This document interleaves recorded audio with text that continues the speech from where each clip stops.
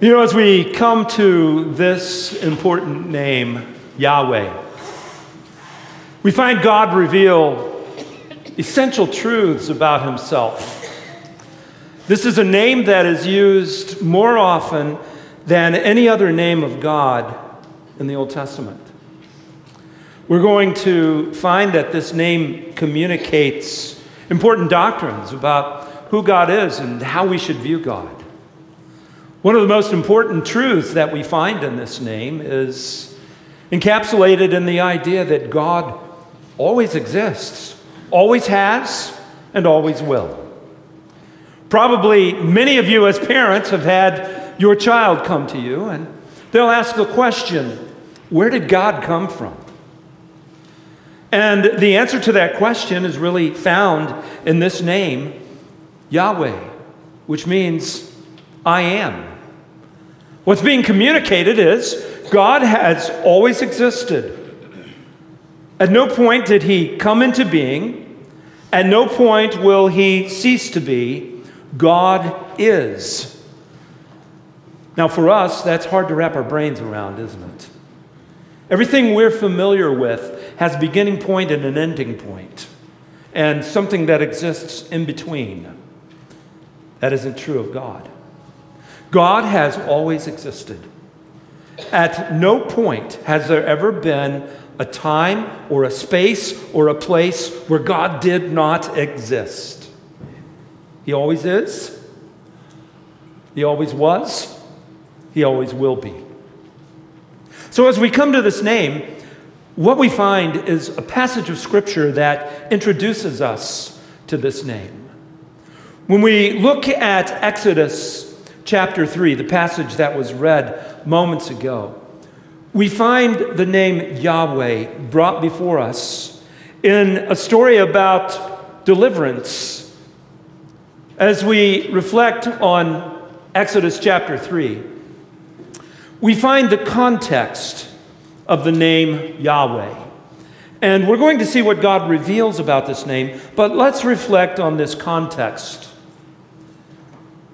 Moses is the one who shares the name Yahweh with the world around him. If you remember the story of Moses, the children of Israel had gone into Egypt because of a famine. For over 400 years, they had resided in Egypt. And what happened was they had shifted into a slave class. They were responsible for the building projects of the pharaohs. And as a people, they were populating to the extent that the head of Israel, the head of Egypt, the Pharaoh, became concerned about their numbers. In order to diminish their numbers, he instituted a mandate that all male children be executed. Moses' mother, in seeking to protect her child, fashioned a basket, made it watertight, placed him in the reeds. Moses' sister was watching to see that he was okay. God sent Pharaoh's daughter to find Moses. He was adopted by the Pharaoh's daughter, raised in Egypt, and yet there was something about Moses that drove him to discover who he really was. He discovered that he was not Egyptian, that he was Israelite. And then as he was looking at his people, he saw an Egyptian oppressing one of his countrymen. He killed the Egyptian, was found out, and exiled. For 40 years, he served in exile as a shepherd. And then one day, as he's tending the flock, he sees a bush on a mountain that's burning, but yet isn't consumed.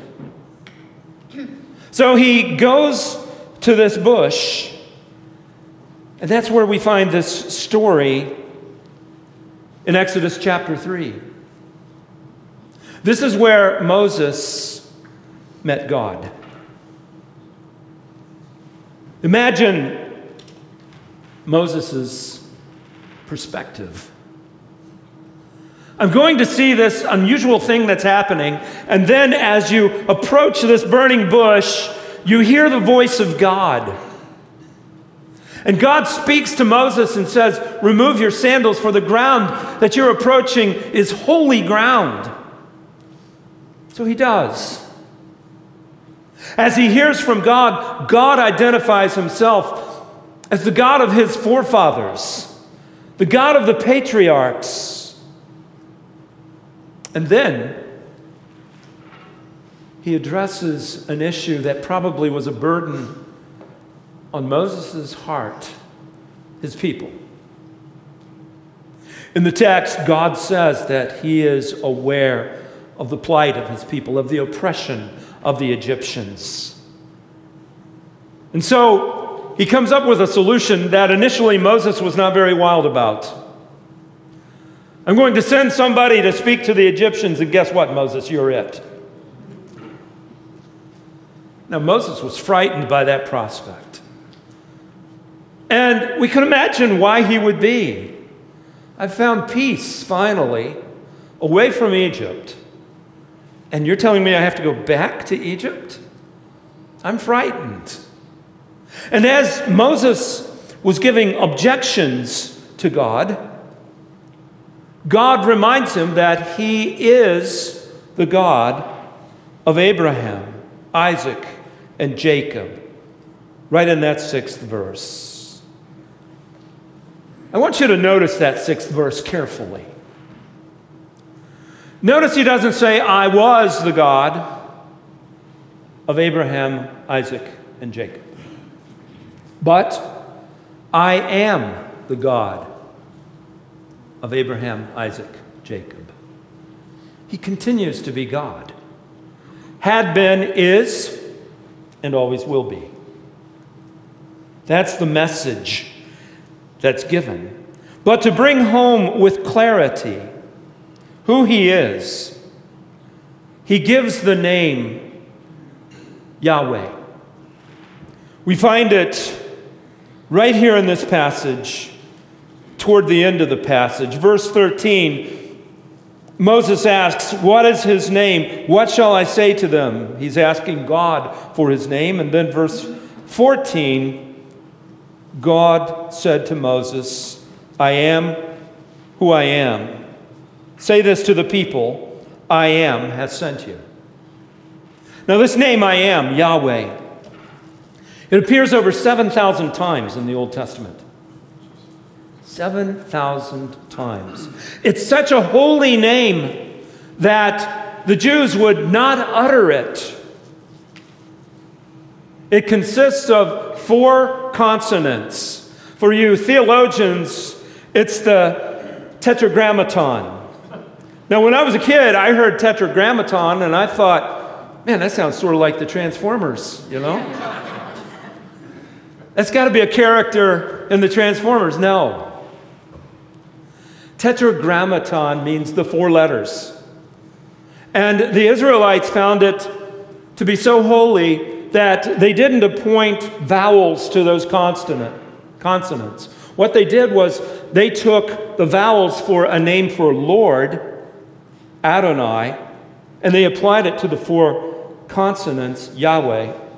And that's how we got our word Jehovah. Probably many of you are more familiar with the term Jehovah than you are Yahweh. As a matter of fact, our English Bible translations even reflect this reverence for the name Yahweh by translating Yahweh in your English Bibles with Lord. But the way that you identify the name Lord, if you're looking in your scriptures, you'll see often capital L, capital O, capital R, capital D. All uppercase letters. In our English Bibles, every time you see all of those uppercase letters, it's actually the name Yahweh. So as you're reading your text, you'll find that clue, that that's what the Bible translators are reflecting as the name Yahweh. So here we have this name, Yahweh, given to Moses. Moses had objected, and God said, Yahweh is sending you, and I am the God of your forefathers, the patriarchs. Now, as we continue in the text, or in our study on the name of God, we need to see the concept behind this name. What is God communicating when he says, I am? I am that I am. What does God mean? Well, let's reflect on that. When we looked at the name Elohim, we saw that it referred to his power, the strong one. That's the meaning of the name Elohim, the common name God that we find in our scriptures. It was also associated with God's creative power, the fact that he is the originator, the creator of all that we see. But Yahweh goes beyond creation, and it shares with us the idea of always existing uniquely. There's no one else like God. God stands alone as God. He is unique. He is holy, which means set apart, unlike anyone or anything else. When God says, I am, what he's saying is, I am unique. There's none like me. I stand alone. Something else. When God says, I am, he's speaking to his self-existence. Now, what do we mean by self-existence? All of us depend on other things to exist.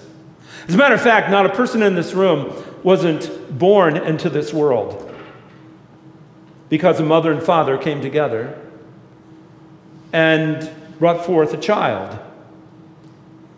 We all have origins. To exist, we need air, food, water. We are dependent on other things to exist. God, being self-existent, carries with it the idea that God exists in and of himself. He doesn't need anything else. He is. It's hard for us, again, to wrap our brains around that. We need so much. Even those who delude themselves into thinking that they are self-made people are being foolish. Because one circumstance that goes awry and their life blows up. They need the things around them to exist. Deprive them of air, they die. Deprive them of food, they die. God is the one who provides, not the one who needs provision. So when we think of the name I am, we need to think in terms of God being the provider, the self-existent one, not the one who needs. God is. That's what's being communicated by this. He's sovereign. Now, what does it mean to be sovereign? A lot of us think that we're sovereign. I make my own decisions and I do my own thing. But guess what? We're not sovereign. We have limitations. We have limited strength, limited intellect. None of us can determine the path of our life to come out exactly the way we want it to come out, with no one to stop us from accomplishing our purpose. Not so with God. God is completely sovereign in that no one can stay his hand. No one can stop him. No one can dictate to God and say, no, you can't do that. God is sovereign and makes absolutely every decision he makes on the basis of who he is and what he wills. Something else about God. When he says, I am, he is changeless. God never changes. Now, this is another one that's so hard to understand. But think about this for a moment. God never becomes wiser or less wise. God is all wise. God never becomes stronger or weaker because God is all powerful. God never becomes better or worse because God is holy. God is who He is all the time. He doesn't grow, He doesn't develop, because He has fulfilled all that God can be because He is God. Again, that's hard for us to grasp because we're constantly in a state of change and growth, but not so with God. God remains changeless. I love the way James frames this concept when he writes, "Every good and perfect gift is from above, coming down from the Father of lights, with whom there is no variation or shadow due to change." God never changes. So when you hear the name Yahweh, as you read your Bibles and see that capital L, capital O, capital R, capital D, remember, this is the holy God, the self-existent God, the sovereign God, the changeless God. This is the God that we worship. Something else we see communicated by this name Yahweh. When we look in Scripture, we find that He is the covenantal God. Now, what in the world do we mean by covenantal? A covenant is a promise. So a simple way, that doesn't start with a C. I had to keep my C's going, right? But a simple way to remember it is He's the God who keeps His promise. Aren't you glad that God keeps His promises? Because God never changes, because God is all powerful. At no point can God look at a promise that He's made and say, "Oops, I didn't see that coming." At no point can God say, "I made that promise, but circumstances worked out in such a way that I'm just not able to deliver." No. When God enters into a promise and a contract, God keeps the promise or the contract. The name I Am communicates that. As a matter of fact, as we study the Scripture and we see the many times that the name Lord is referred to in Scripture, it is often associated with this concept of Him being the promise-keeping God. As Yahweh, I Am. Now, while God is faithful, His people often aren't. In fact, when we look at the last book of the Old Testament, the book of Malachi, you know what we find? We find the Word of God talk about the faithlessness of the people. And here's what we find. Even though the people were faithless, God remained faithful. Prophet Malachi writes, "For I, the Lord, do not change.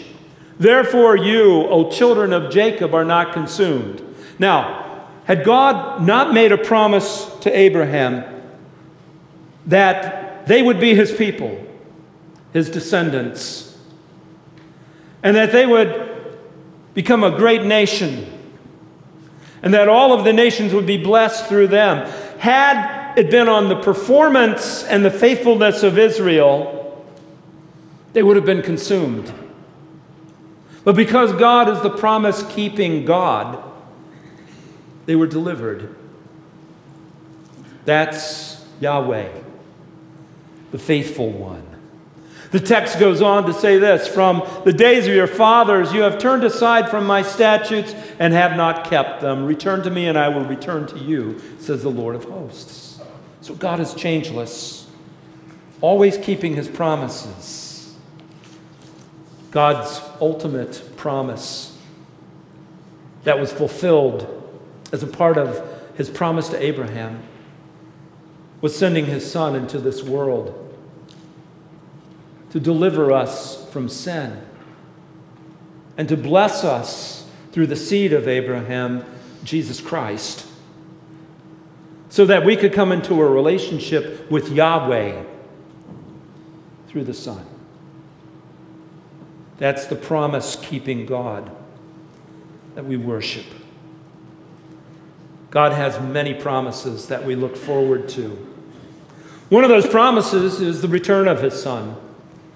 Jesus is coming again, and there are some that look at that promise and they say, wait a minute, when's this going to take place? Peter wrote this in 2 Peter chapter 3, verse 8. Do not overlook this one fact, beloved, that with the Lord 1 day is 1,000 years, and 1,000 years is 1 day. The Lord is not slow to fulfill his promise, as some count slowness, but is patient toward you, not wishing that any should perish, but that all should come to repentance. That is the promise of God. From our perspective, it can seem like, hey, the promise of God is moving into the background. Maybe he's not really going to fulfill what he says, but God always does. In his time, God fulfills. So when you hear the name Yahweh, Jehovah, or see in your Bible reading, capital Lord, remember, that is the God who is. So this is important information to understand.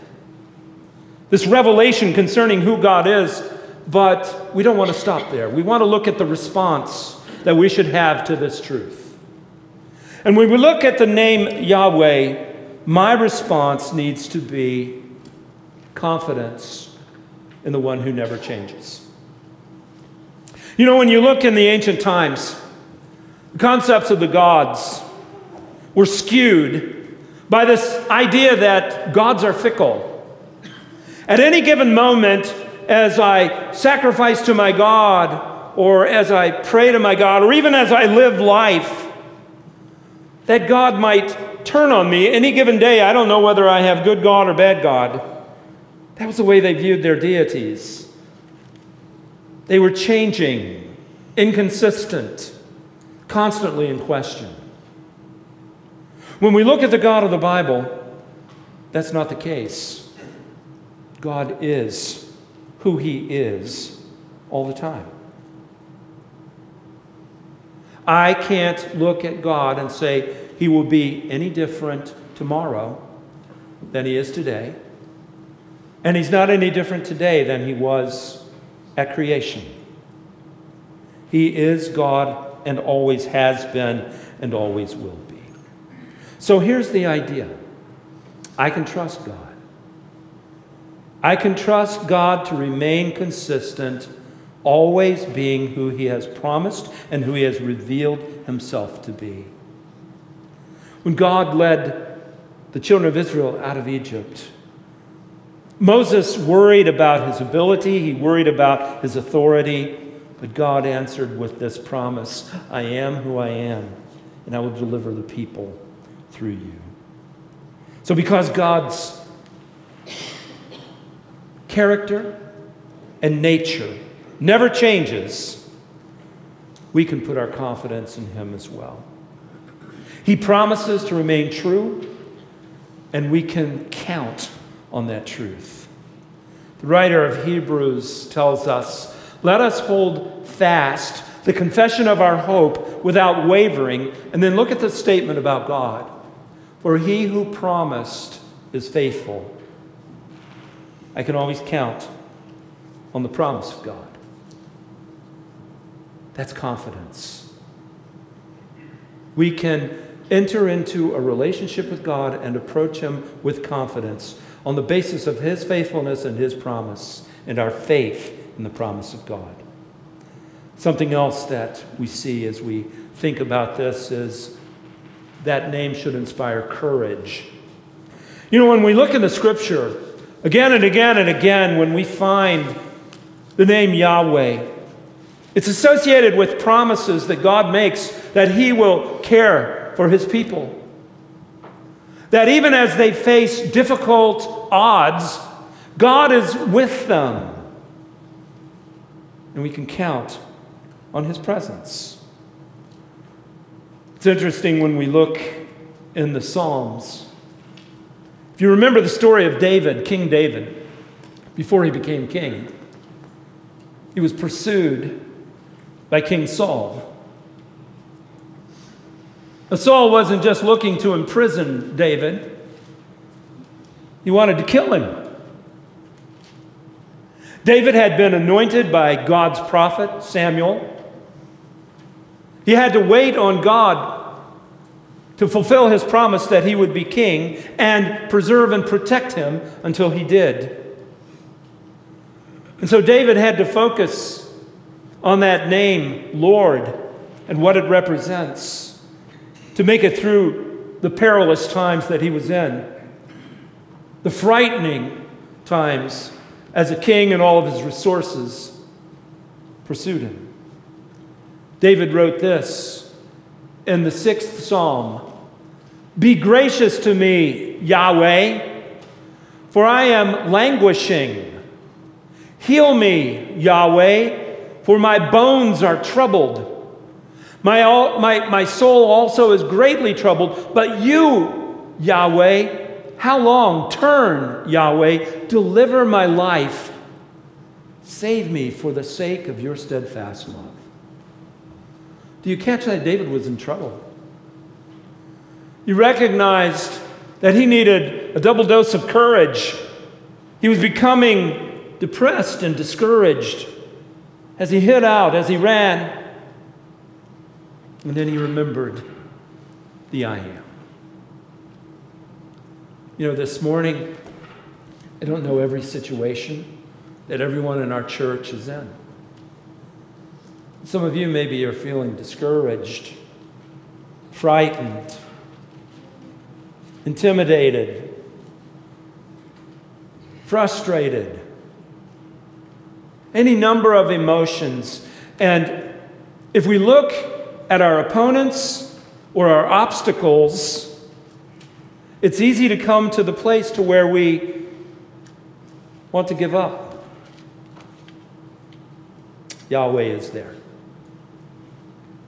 We can turn to him and draw from him the strength that we need to face any challenge, any obstacle, any opposition or oppressor. Look at this passage, Psalm 9:7. David shares with us another perspective as we look to this text. "But the Lord sits enthroned forever. He established his throne for justice. And he judges the world with righteousness. He judges the people with uprightness. The Lord is a stronghold for the oppressed and a stronghold in the times of trouble." Isn't that a great passage of Scripture? It's a reminder to us that God is always there. God, in his strength, preserves us. The Lord, I love that 9th verse. Yahweh is a stronghold for the oppressed, a stronghold in the times of troubles. I don't know how people face troubles apart from Yahweh, apart from God. We find in him everything that we need to face those troubles, to navigate them, and to endure. This is Yahweh and his promise. Something else that we find. Psalm 18:2. The Scripture reminds us in this text that, and I'll just read it for you. "The Lord is my rock and my fortress and my deliverer, my God and my rock, in whom I take refuge, my shield, the horn of my salvation, my stronghold. I will call upon Yahweh, who is worthy to be praised, and I am saved from my enemies."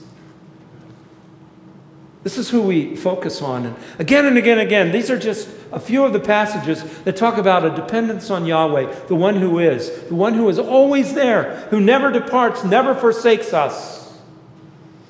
He is, and we can count on him. The passage that is on the screen at this time, Isaiah chapter 40, verse 31. People of Israel, had turned away from God. But there was a remnant that was hanging on.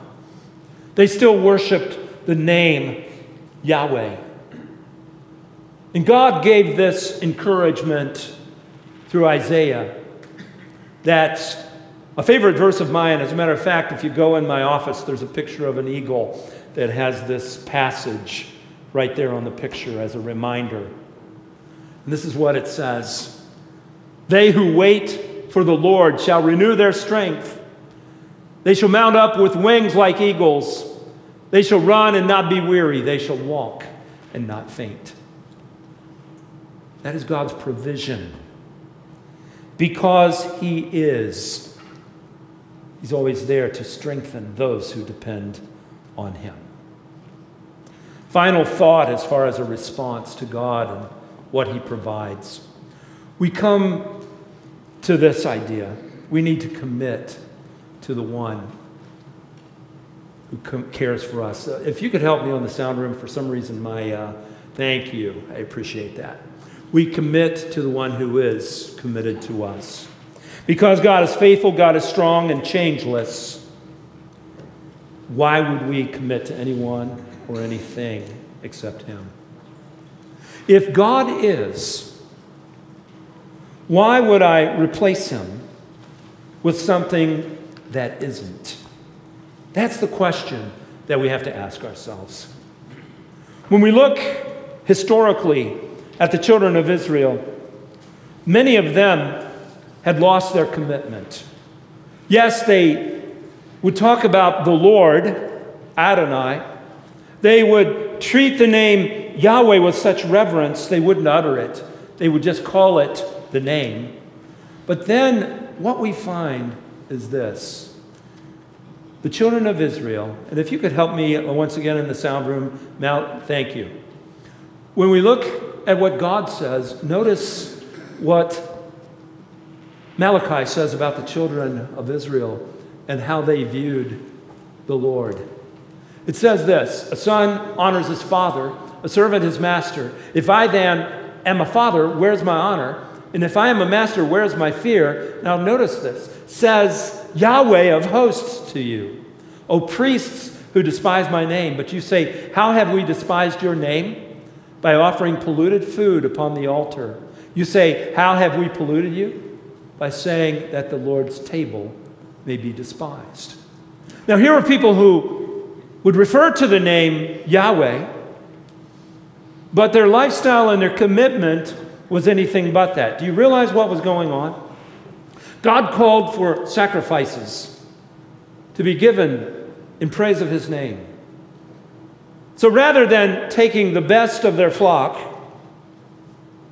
the priests were taking the leftovers, the rejects, and they were offering that to God, saying that's good enough. Their commitment was not in keeping with the name of God. And you know, as I reflect on this, I think about we as Christians. How often we will talk about the name of the Lord. And we'll come together and we'll worship the Lord. And we'll even talk about commitment. But how is it reflected in the day-to-day decisions we make, in the way that we worship God, in the way that we make choices that are the really big choices? Do they reflect the God who is as an integral part of my life? We want to be people who follow the Lord and not weary Him with feigned commitment that really isn't commitment at all. Malachi chapter 2, verse 17 says this, you have wearied the Lord with your words, but you say, how have we wearied Him? By saying, everyone who does evil is good in the sight of the Lord, and He delights in them, or by asking, where is the God of justice? In other words, we dismiss what God has said is right. God hasn't changed. We have. And our commitment can reflect that if we're not careful. This morning we have seen Yahweh, the God who is, as reflected in Scripture. We've seen that we can find confidence in Him, courage in Him, and there ought to be commitment to Him. Let me encourage you as you think through this passage of Scripture that we looked into with Moses, as you think about the other Scriptures that were brought up. Do you see God for who He has revealed Himself to be? The God who is. And has your life reflected who God has revealed Himself to be? Those are the questions that we must answer. Heavenly Father, we thank You for this name. We thank You that You are our God, that we can worship You as we reflect on who You are. God, help us to be committed to You as we should be. We thank You that You are the God who is, never changing, faithful to Your promise, that You are unique and stand alone as the only God. So may we follow You as we should. In Jesus' name I pray. Amen.